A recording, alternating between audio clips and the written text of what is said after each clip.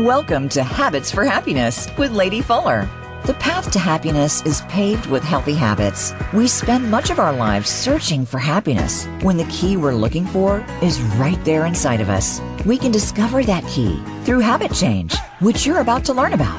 Now, here is your host, Lady Fuller. Welcome to Habits for Happiness, the show where we discuss habits you can employ in your daily life to make you happier. Here on Habits for Happiness today to talk about the habit of connection is Perry Zurn and Danny Bassett, co-authors of the beautiful book, Curious Vines, The Power of Connection, that's due out in September of this year, actually September 6th, I just found out. So welcome, Perry and Danny. Thank you all for being here today. Thanks for having us. Of course. It's my pleasure and honor. And let me introduce you both. Perry and Danny have amazing bios, so I'm just going to give you the summaries that they can talk about themselves more as we talk. But Perry and Danny are identical twins, and Perry Zurn's associate professor of philosophy at American University. He studies forces and histories of change, focusing on the power of curiosity, political resistance, and transgender life. Danny Bassett is the J. Peter, I'm going to butcher this, Skirkinich? Yes, that's right. Professor of bioengineering at the University of Pennsylvania, American physicist and systems neuroscientist, who was the youngest individual to be awarded a 2014 MacArthur Fellowship. Welcome to you both. Thank you so much. Why write a book about connection? Like, of all the things that you guys have done in your lives, which is amazing and accomplished, why this topic? I think we've always been super curious individuals, and I think our curiosity has sort of fed on each other's. So I think we've shared curiosity as a practice or as a habit of happiness, perhaps, from when we were quite young. But then, we, as identical twins, we needed to sort of develop our own senses of who we were. And so I went into philosophy and Danny went into physics. And we traveled down those roads for a while until we realized that actually we can come together and start to talk about the mind and specifically curiosity from these really wildly different places, but with the same heart, I think. And so that's a short version of how we got to curiosity. Danny, I don't know if you want to add another thread to the story. Yeah, maybe just to add that in addition to connection being very germane to the way that this book came about for us, I think it's very central to how we think curiosity can be used by individual people in their daily lives. So curiosity is for us is much less about the gathering of independent bits of information, but about the connecting of those pieces of information into something bigger and something broader, and the connecting of one person to another person. So it's very relational. Our theory of curiosity is very relational between ideas and relational between people. Oh, I love that. So in your work, which I was so privileged to get an advanced copy of, thank you, you talk about how curiosity connects and how that matters, right? And so what came up for me is like, and I think I know what you mean through your work, but tell the audience and the listeners, why does that matter? Why does it matter that we're connected? Yeah, well, curiosity has been really thought of as a capacity to acquire information, so that I as an individual might have certain questions, and then I go about acquiring information through my curiosity, and I collect that information and take it home with me, and I might do whatever it is that I do with it. It helps me live my life. It helps me progress in my career. It helps me whatever. But it's a very individualistic vision of what curiosity is.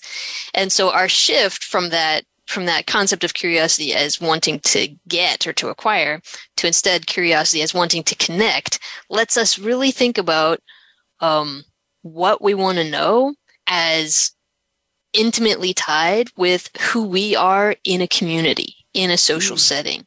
And that lets curiosity then have much greater meaning. It's less of this sort of empty, I'll Google a question, I'll figure out the answer, and then I'll move on to the next thing. It never meant anything to me, really, right? Instead, it's, when I'm curious, I really want to build a knowledge of my world with you. That's what curiosity really is. And why is it important to build that knowledge with others? Like, why is it important not to be individualists? Yeah, so I think that it's important because it affords us the possibility of change.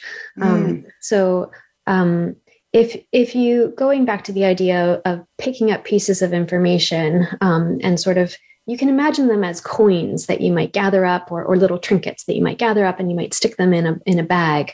But if you want to do something with them, you need to understand how one piece of information connects up to another piece of information. That's how we reason. It's how we infer or deduce. It's how we predict what might happen in the future or what a person might feel in the future. It's how we imagine how structures around us could be different in the future. Mm-hmm. All of that requires connecting pieces of information. So the capacity for change intellectually or conceptually, mentally, depends upon these relationships. But the capacity for social change depends on the interactions between individuals.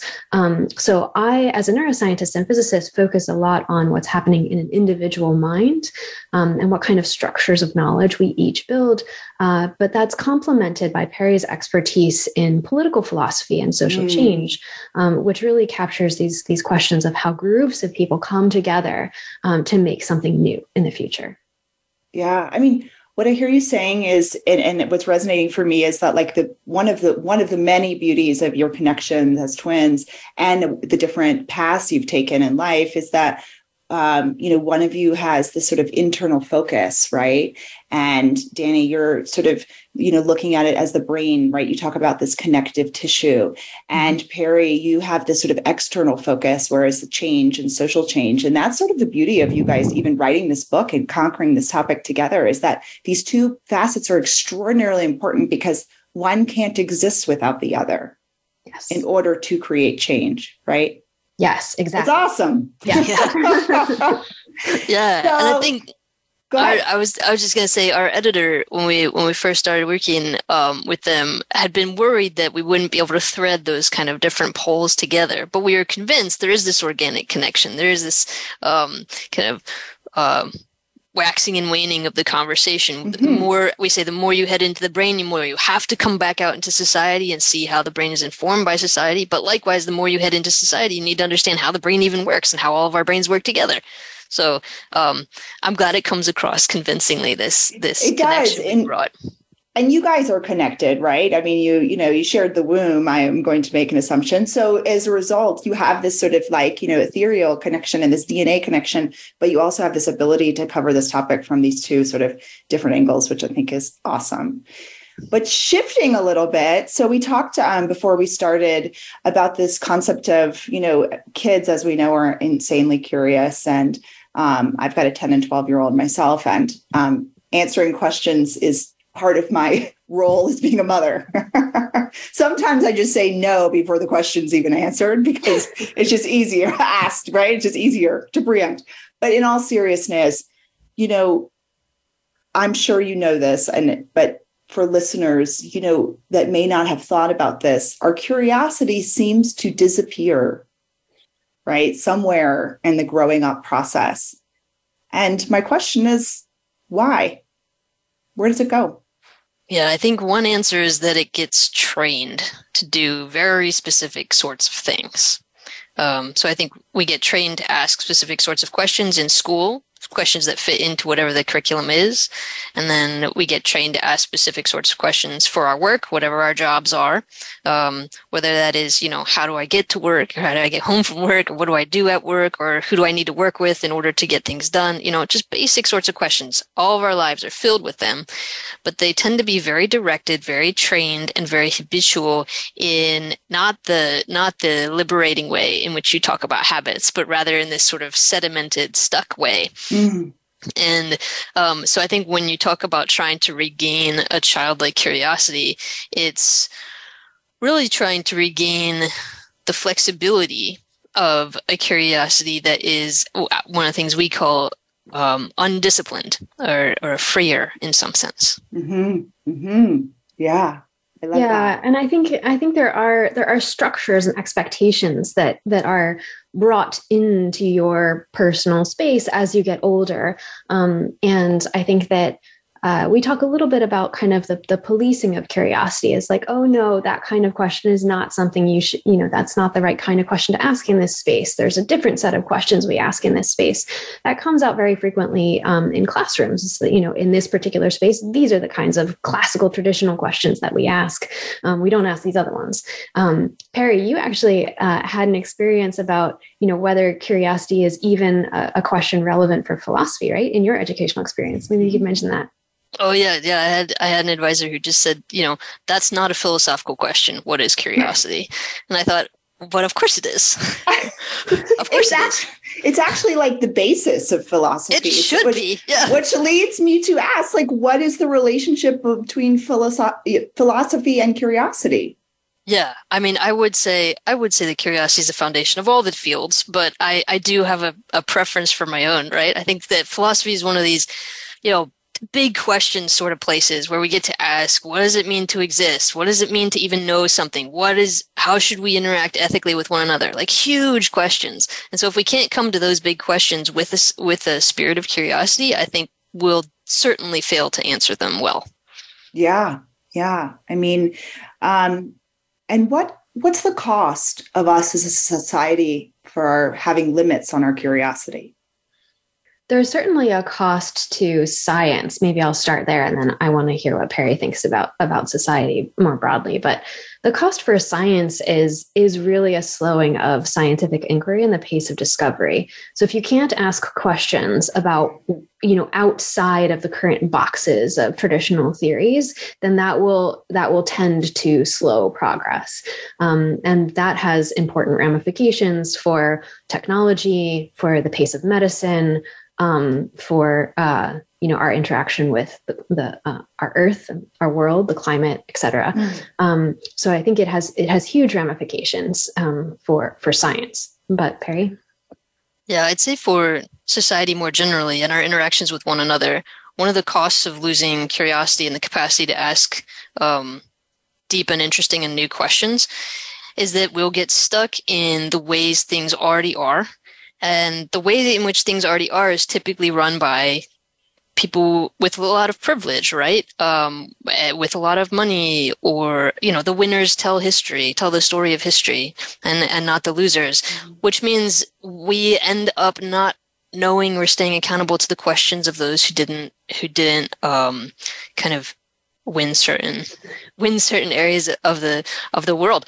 And so I think what we lose is the ability to hear these quieter questions, these questions that deserve to be heard but didn't get on top of the world very quickly, and yet might actually hold the insights for what we need for the next generation. Yeah. Oh, wow. That's so powerful. And so in that vein, how do we teach curiosity as something that's necessary because the cost is so great? I mean, I always get stuck with this one, like how to teach curiosity, because, the first thing that happens when you say, I'm coming in to teach you something, is the student shuts down, right? I don't, or at least students like myself, if you think I need to know this thing, I don't want to know it. I think I say that facetiously, and I do tend to have that more rebellious spirit. But I think that students in general are, they're more frustrated with classes that they have to take versus the ones they are actually interested in. So the question for me is less, how do I teach curiosity than how do I facilitate the curiosity that's already there, that the students bring in, or that other people in the work environment already bring into the workplace? How do I facilitate that curiosity rather than squelch it, as you were talking about before? Danny, I don't know if you want to talk about practical. Yeah, I think that I love this idea of noticing what's inside someone else, what kind of curiosity is inside that other person. And then also you have an opportunity to display your practice of curiosity to them and in a way that allows them to see that it might be different than theirs, and celebrate the diversity of those experiences and those practices. When you focus on listening and hearing and noticing the curiosity in someone else, I think that that's a really important approach that is made more possible by this connective theory that we have of curiosity. So, for example, you might, a common way of thinking about curiosity in the sciences is that you would watch children in the classroom and you would see, which child raises their hand really often, which child asks a lot of questions, which child sits at the front of the room. And that child may be, measured as having a high curiosity for those reasons, those external reasons. But of course, we can all think of the child who sits in the back of the classroom. Maybe it's not a child, maybe it's an adult who sits in the back of the classroom, is quiet, doesn't ask questions, doesn't raise their hand for all kinds of reasons, all sorts of things that may be happening in their life, all sorts of different personality reasons, maybe neurodiversity, all sorts of things. And it's not that person is not curious. It's just that they're curious in a different way. They may be asking 1,000 questions in their minds, but it doesn't come out, and that's fine. It doesn't mean that they're not curious. So I think noticing these different ways in which people can be curious and providing students with outlets for that curiosity that they feel, excited to engage in is really important. So I think that understanding and celebrating this difference is very important. Yeah. It's like what comes up for me is this idea of like holding space, right? Just holding space for other people's curiosity and letting it be okay, whatever it is. Yeah. Which I think also is an important counterpoint to typical scientific descriptions of curiosity that say, there's sort of, you're either curious or you're not curious, or you're curious along one dimension. But there's emerging work to suggest that we need to expand that to say there are multiple dimensions of curiosity, multiple types of curiosity. And what Perry talks about is multiple styles of curiosity. Yeah, I was going to talk about that next. So tell us about the 3 styles you talk about in your work, because the busybody, the hunter, and the dancer I have here. So tell us more. Yeah, sure. Well, this work actually came out of, I was preparing to talk to some high school artists about curiosity. And I thought, how can I talk about curiosity in a way that's visually stimulating, in a way that can kind of capture their imagination? And I thought, well, it would be nice if I had certain characters of curiosity. So I started to think about, well, are there, particular people? You mentioned Benjamin Franklin before we went on air, or are there people that I would want to bring in as, here are some icons or some characters of curiosity, and that might light some fires. But then I went back to the books, really, as I typically do, and started thinking about just the history of Western thought, which is one of my specializations, and thinking, okay, well, wherever people talk about curiosity, what are some of the implicit practices and indeed styles of curiosity? And so I came up with these 3. The busybody, who's someone who just loves to know anything about everything, or everything about anything, right? They're wide open, sort of generalists, or they love listening, right? They're ready for you to tell them anything, and they'll go down any rabbit hole.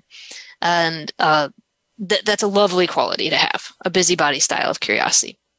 But then there's the hunter, who's much more focused, typically has things they want to know already, or subject areas they want to know a lot of things about, and they typically stay there. And if you're trying to talk about something else, they're typically bored. And that's okay too, right? We need folks who can really zero in. Somebody who's, fixing the gas leak in my house. I hope that you can focus on just that, And then the third style is the dancer. And the dancer is someone who is very creative, is someone who comes in and says, they ask a lot of what if questions. It's not, can I know a lot of different things or focus in on really one thing, but rather, wow, what is the kind of the wildest thing I could imagine or put together in this moment? And then what would happen if I put those 2 things together in my mind or in the world? So the dancer typically takes these creative leaps of imagination, and that's a third style of curiosity. And we had a wonderful chance of being able to test out these styles of curiosity in contemporary era, because of course you might think, well, okay, that's history, that's the way people have thought about curiosity before, but maybe we have to move on to the other things. But we have been able to sort of work through it in the contemporary stage. Danny, I don't know if you want to talk about that. Yeah, so this is work that was in collaboration with David Leyden-Staley, who's at the Annenberg School of Communication at Penn. And what we did is that we had people browse Wikipedia, which is an online encyclopedia. And they browsed Wikipedia for 15 minutes a day for 21 days. And what we were able to do is to look at each web page that they went to inside of Wikipedia and ask, are those two things nearby conceptually or really far apart conceptually? So for example, maybe people started on a web page about rhododendrons and then moved to a web page about oak leaf hydrangeas, which are both bushy plants that you might put in front of your house. And so those two are really close together conceptually. That's a step that a hunter might typically use, a hunter style of curiosity. In contrast, you might have somebody who starts at the rhododendron and goes to the Queen of England and then goes to game shows. Those are wildly different concepts. That's me. That's me. So don't look at my search history. You'd be very confused. But you might have a reason for those. Maybe you have an analogical mind that, or a I have a monkey brain, but yes. There's a beautiful tree called the monkey puzzle tree. Okay, here's my mind jumping then. Monkey puzzle tree is an amazing, beautiful tree if you haven't seen it before. It can live in Philadelphia, well, sort of the lower part of Pennsylvania and below. Where was I? Okay, we were talking about the jumps in Wikipedia's aggregate data that you went and found the connection between. So there are people who will take these broader steps, and those are the busybodies in the world. So what we see is that people vary hugely from some people who have much more busybody-like curiosity to those who have much stronger hunter-like curiosity. And even their styles then can change a little bit from week to week. So we see that somebody who tends to be more busybody-like will vary a little bit. Sometimes they'll move slightly toward hunter, slightly away. Somebody who tends to be a hunter sometimes will move slightly towards busybody, slightly away. So there's marked styles, but then there's also variability across weeks. So this suggests that these styles from our ancient history are present today, even in engaging in technology that provides us with information. And are these styles familial? Like, do we learn them from our rearing or nature or nurture?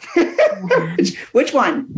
That's a great question. And I don't know the answer, although we do talk a lot in the book about the practice of mentoring, of showing other people your curiosity and also noticing the curiosity of people around you, as we were sort of mentioning earlier.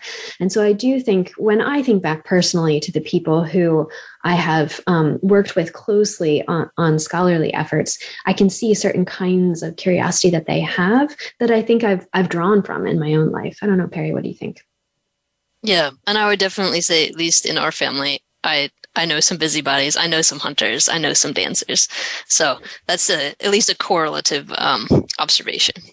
Yeah. And I hate classifications because I don't think they do us much justice. But is there one that we should be striving towards more than the other, or are they all productive and helpful and beneficial in their own way? I mean, we certainly see them all as helpful and beneficial. I think the ideal would be that we appreciate these styles of curiosity and perhaps many more in ourselves and in one another, and are able to put them into practice in moments that they most aid us in whatever it is that we're trying to do. So if I'm trying to learn a new field, being a busybody is a great idea. Just read widely. Right? Mm-hmm. If I'm trying to solve a particular problem, I need to focus and I need to be a hunter about it. If I need to change the conversation about something that's been really stuck for a while, I need to be a dancer. So I think in each case, these are wonderful qualities in a person, and many of us have all three in some sense. And we would love to encourage folks to notice those things and to kind of harness them in their everyday life. Yeah, and we also don't think that those three are necessarily the only ones that people need to be focusing on. So at the end of our book, we also have an appendix of a curious bestiary. So it includes an additional many animals and the kinds of curiosity that those animals evince, either scientifically in their animal life or through stories and legends in literature or in philosophy. And so each of those different animals also evinces a different type of curiosity. It's possible that people will notice themselves more in one of those animals than in the three archetypes that we were just describing, or maybe they'll think of some animal that's not even there, that they say, you know, I'm much more like a clam, and this is my clam curiosity, you know.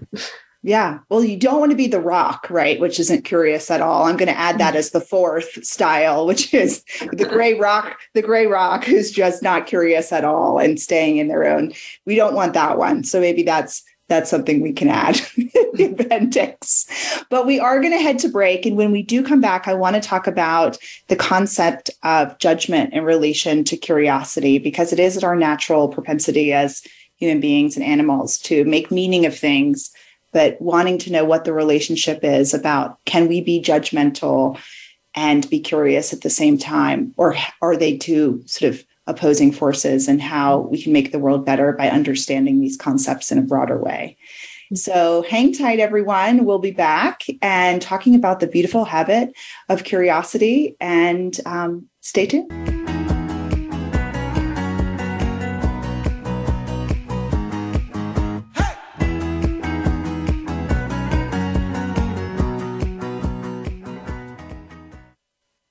Become our friend on Facebook. Post your thoughts about our shows and network on our timeline. Visit facebook.com/Voice America.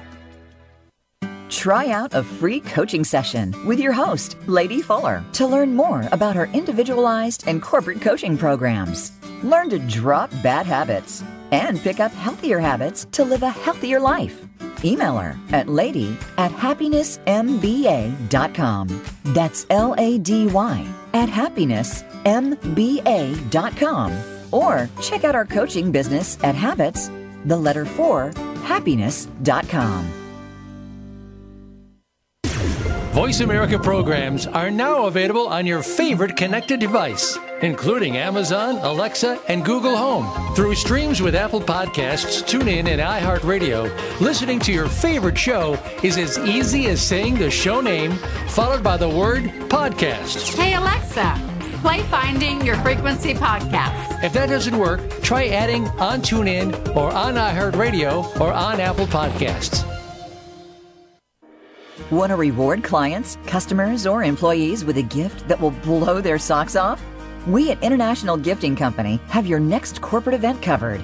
We carry 250 personalized gifts for on-site incentive events. Or we can create virtual gift boxes your employees and clients can receive at home. Contact us today for a quick and free proposal. We love to wow! Contact info@intlgiftingco.com or check out our webpage at intlgiftingco.com. It's your world. Motivate, change, succeed. VoiceAmericaEmpowerment.com.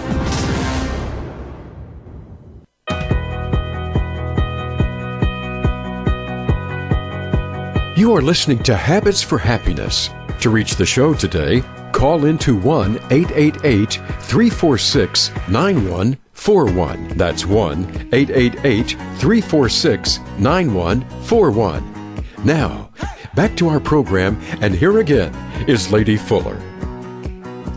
Thanks, everyone. We're back. Thanks, everyone, for hanging in there. And we're back talking about the habit of curiosity with the amazing Perry Zurn and Danny Bassett.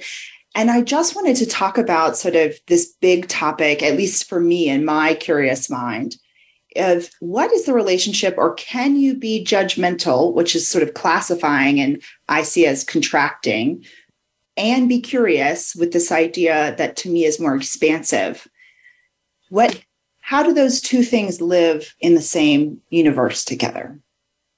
Yeah, I think this is a really powerful question, and it connects me back to my prior book on curiosity, which is called Curiosity and Power. And in it, one of the things I argue is that curiosity has different formations. It gains different shapes in different people and along the way. And I think sometimes we practice, if curiosity is simply asking questions, I think that there can be judgmental questions, and that, or that, being when we are being judgmental, sometimes we ask certain questions in order to prove that we're right about our assessment of something.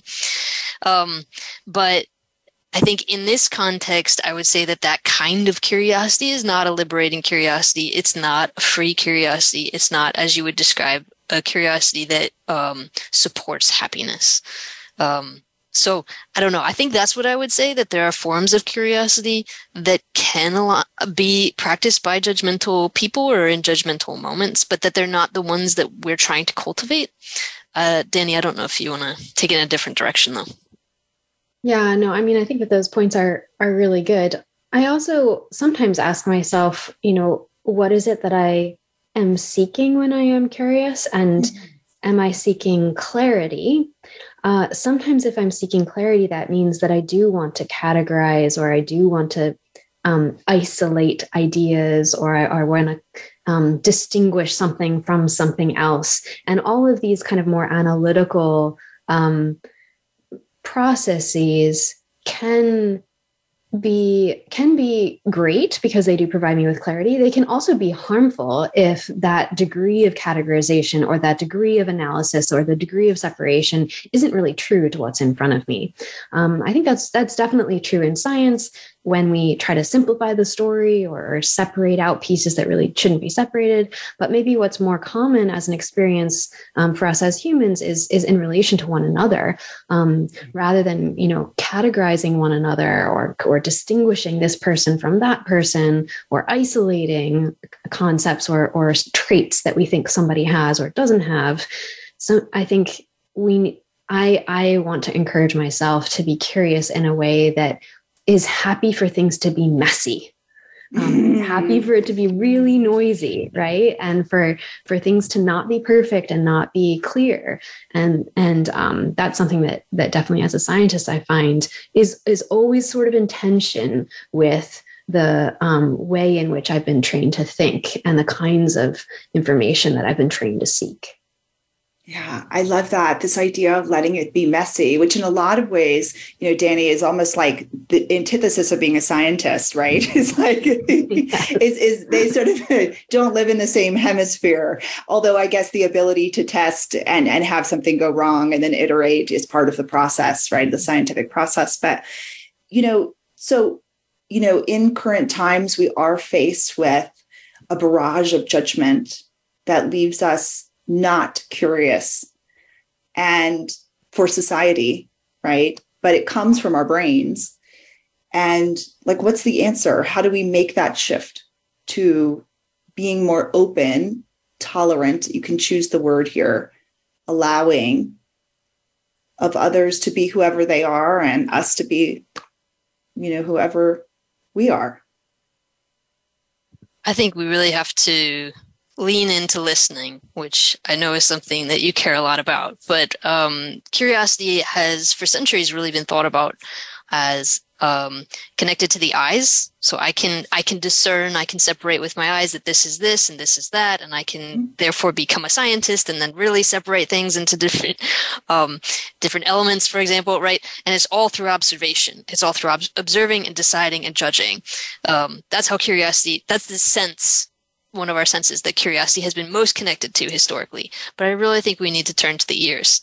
And I think we need to resituate or rehome our curiosity in our ears in some sense and start listening. And when we listen, what's incredible about when we listen is that we can't actually separate all of the sounds from one another. They are always happening together. And sure, we can attend to one or another and pull some forward a little bit, but it's all there. It's all there all the time. Whereas with our eyes, we can focus, we can get something so close to our eyes that it's all we see. So if I put my thumb up to my eyes close enough, it'll be the only thing I can see. You can never do that with your ears. I think the ears demand this attentiveness to an ambiguous, noisy world in which a lot of different perspectives are consistently kind of presenting themselves. Isn't there an ancient archetype of curiosity that has wears a robe that's related to. Yeah, right. So there's an iconographer, 9th century iconographer, I believe, Cesar Ripa, who developed an icon of curiosity, so a picture of curiosity, and this picture of curiosity is a woman who has sort of her hair is kind of standing on end, and she's got wings, like angel wings, but then she's wearing a robe of some kind on which there are giant ears and giant frogs. And at the time, so this is in Italy, right? This is kind of a Catholic Italy, 9th century. And at the time, the frogs were because of the eyes, because frogs were considered to have big eyes that could see it further than our eyes can, because ours are set further in. So the eyes, but then these ears, there's just human ears on this robe. Real actual human ears on this robe for who knows what. Like this, I'm not sure this person should have had the job of iconography, but he did. But it's one of the few times in which in the ancient sort of literatures we see curiosity connected to ears and to listening and to the importance of that. Yeah, I love this so much. So what's coming up for me is this concept of, our ears. I love this idea where if you put your thumb close to your eyes, it almost gets blurry, right? Because of sort of depth perception, but that our ears don't have that level of depth perception. Our ears can actually collect more, if you will, listen differently, right, than our eyes can see. And which leads me to this understanding that, our intuition is where a lot of our curiosity lives. So in our ability to listen to it. And so what's the relationship between our curiosity and our intuition? We talk a little bit about, in the book, we talk a little bit about the importance or the relevance of curiosity when we have hunches, which I guess, and intuition. That's intuition, often, yes. Right? When we have a hunch that something might be there.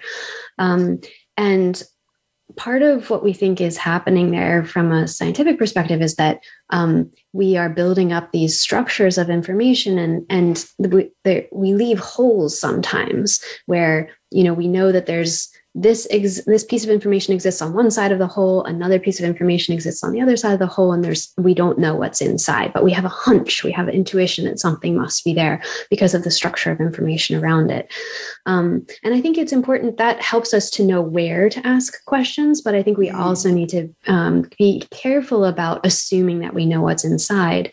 This is particularly relevant to your earlier questions about judgment and social curiosity. So I might see somebody do something and I think there's a reason. I have a hunch, I have an intuition that there's a reason that person did that thing. And that could motivate me to ask a question, but maybe I should ask the question in a way that leaves open what the answer is, not assuming I know what their motivation is, even though I have a hunch, or not assuming I know what's driving them, but saying, you performed this action. I'm curious, what drove you to do that? And because hunches and intuitions are great, but I think we want to leave a lot of room for other people to have answers, to have modes of being that are wildly different than what we assume. Yeah. And so I guess one of my earlier questions about this idea of judgment is like, how do we get to society as a place where we allow everyone to be curious in their own right? Yeah. I mean, I like what Danny pointed to suggest that hunches are informed by the knowledge that we already have, and yet therefore, because the knowledge that we already have may be biased in some way, we have to have a kind of sensitiveness toward our own hunches and be willing to kind of hold them with an open hand. But in the same way, I think we do need to get more in touch with our intuitions too. So I teach curiosity classes, and I will often ask students, when was the last time you were curious? And I remember one student in particular said, I think it was like 3 years ago. And I stopped, I wanted to say, excuse me, I got to go cry in the restroom. Seriously, like how old are you? You know what I mean? I know. But then I thought, oh my goodness, you're missing out on all your curiosity. That's not surely been happening this whole time. And so how is it that we are mysteries to ourselves in that sense? We need to get to know think it's important to sort of sit back and say, wow, well, how am I curious, and what have I been curious about? What have I tried to learn in kind of normal ways, looking it up online or not, or less normal ways, maybe asking somebody or exploring a relationship or trying out a new skill, or and just get more kind of comfortable with the fact that I am already a curious being, and those curiosities are sort of intuitively guiding me sometimes. And I think that's also like learning to listen to you is also important, right? We need to be crossing these boundaries between each other and also within our own selves, because we are, I think, often mysterious to ourselves. And does that mean that we need to let go of, as a society, that we know? Yes. I mean, yes. I mean, the idea of control is bouncing around my curious head, right? Because we judge and classify in order to have some semblance of control over what we perceive we can have control over. But the truth be known is we have very little control over almost everything. So therefore, sort of being curious is also admitting that to some degree. Yeah. And we've talked quite a bit about the longer we're in our fields, right? Our job is to create knowledge. That's our job as professors and scholars. And the longer we're in our fields, we know that, we're pushing forward conversations about what might be true, but we're pretty sure that, people in the future will look back at our work, or people today will look at our work and say, no, you've missed it. I'm sure we've missed it. I'm sure we've missed the thing that we're trying to describe right now. I think that's true of every scholar ever. So, part of the work part of the thing we do in the book is we also talk about cracks and the importance of sitting with the reality that our knowledge cracks. Yeah. Well, I'm not implying that you all don't know. I'm just implying that we don't know what's going to happen around the next corner. More like our ability to have control over, events of the world to some degree. I think we all have influence, of course, and obviously can create knowledge. But this idea that I think the human brain wants to classify and holds on to being righteous, which is this, not a great trait of us as humans, is this, it's like if we're righteous, we're not very curious, right? You can't really have one without the other, which leads me to this idea of like, do you guys think, with your beautiful research, that all of the great minds up until today, including you both, do they all share this ability to be curious? Yeah, I definitely think we all share the ability to be curious, definitely. But I also, and I think that that's exercised or practiced really differently or to different degrees in different people. And I also, as you've been talking, I've been wondering if it's important to hold in tension, recognizing that we don't know and being kind of open-handed with what we would claim, and yet having very clear hopes and goals, which you might be able to specify very, very exactly, or maybe not exactly, but I'm particularly thinking about people who are from marginalized identities who can tell that societal structures are composed in a way that is unfair for that group, and really hope for a very specific future in which things are different in very specific ways, including, where somebody can ride on a bus, for example, if we go back to a little bit of history, right? Yeah. So I think that that feels important to hold in tension, that there needs to be a place for people to recognize injustices and to be very specific about what they hope for in the future. I don't know, Perry, if this is more on your end of expertise than mine. Yeah, absolutely. So how can we encourage curiosity and commitment, perhaps, as opposed to curiosity and righteousness? Not I know better than you and your ideas are worthless sort of thing, which does indeed, I think, shut down curiosity.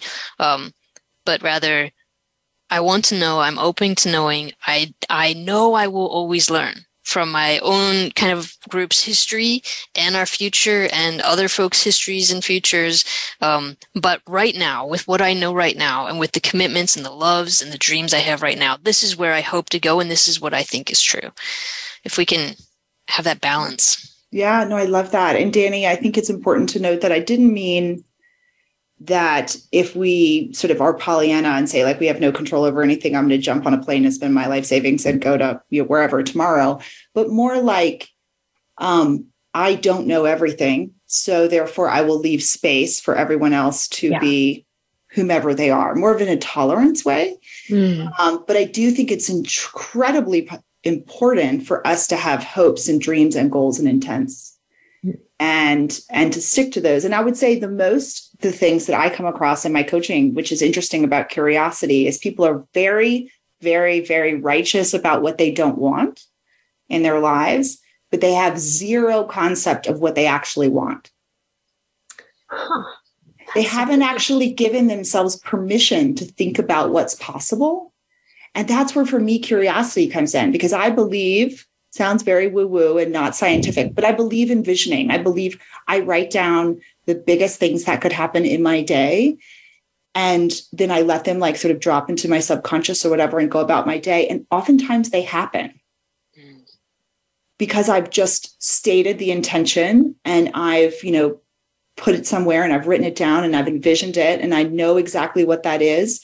And it will show up for me in some form, which sounds very woo-woo, I understand. But the point is that I give it over to my subconscious somehow, right? And then I realize that like the way and form in which that will happen, sometimes I don't have control over, or the timeline or whatever else. But, that I'm curious enough to let there's something else going on that maybe isn't all me. I don't know. But that the things that I hold tight to tend to not happen for me. That's so interesting. I love that idea that it may be more difficult, or we may need more encouragement to identify the things we want. And that it's easy to say the things we don't want, but that there's more room for us to articulate, to think about, and to listen to ourselves about what it is we could hope for. Yeah, because I think that this idea, so if we're looking at like scientific data, like we have data for the stuff that we don't want because we've lived it. We can say with confidence, I've done that and I don't want to do that. But sometimes it's harder for us to envision or be curious about the things that might not have happened to us yet. Mm-hmm. This reminds me of the early modern philosophers, were some of the few philosophers who thought about curiosity and hope together. And they actually argue that curiosity is necessarily hopeful because it is anticipatory, right? You have to anticipate A, that there's something to know, and B, that you might be able to know it. And therefore it is intrinsically hopeful. Ooh, I love that so much. And I want to switch topics if we can, just a little bit, because I deal with, in my own coaching practice, and I know a lot of listeners, to some degree, we all have a level of trauma, childhood trauma, whatever it is.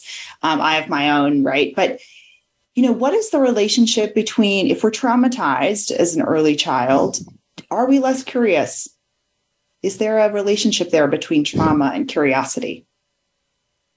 I don't know of any scientific studies that very clearly connect those two things together, but I think that it would be definitely really interesting to do. Maybe conceptually, Perry, you were about to say something. I was also just going to go kind of conceptually. So this isn't, from research or anything, but more from personal experience. I do think that trauma can certainly shut down our capacities often to imagine or to reach for things because of whatever we've experienced may have punished that ability to reach. But I do think there's a limiting force in trauma, but I also think that those of us who have experienced trauma also have other questions, deeper questions, can kind of turn a corner on certain things because of where we've been pushed, I think. And so I want to also say that there's more capacity for certain kinds of curiosity or questions there too, that can be facilitated by healing and growing as well. I love that.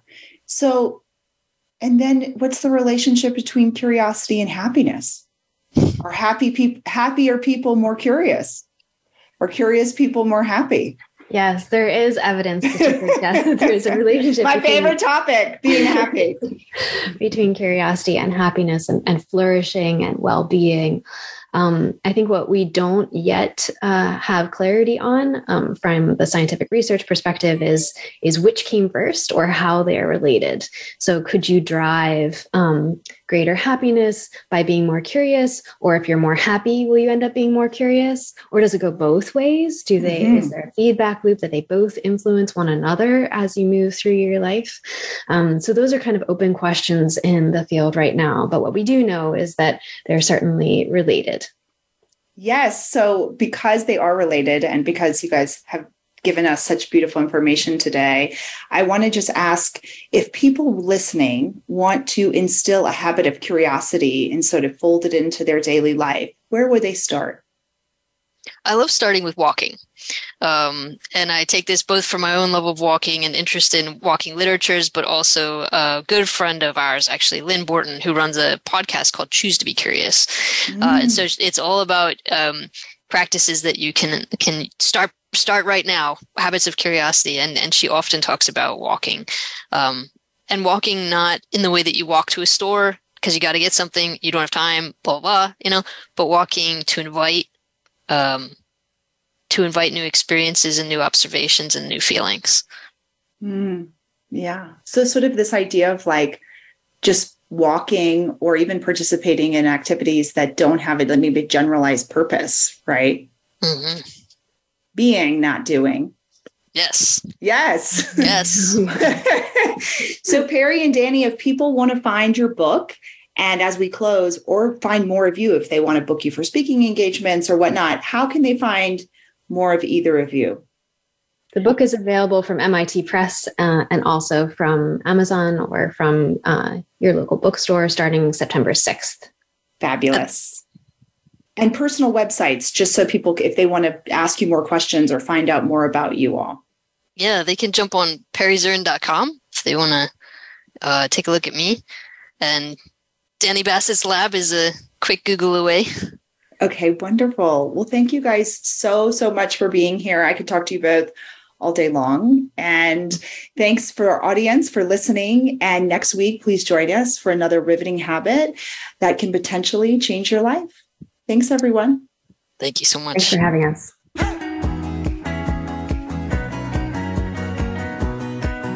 Thank you for tuning in to Habits for Happiness. Please join Lady Fuller for another edition of the program next Friday morning at 11 a.m. Eastern Time and 8 a.m. Pacific Time on the Voice America Empowerment Channel. This week, discover how to find your new happy place.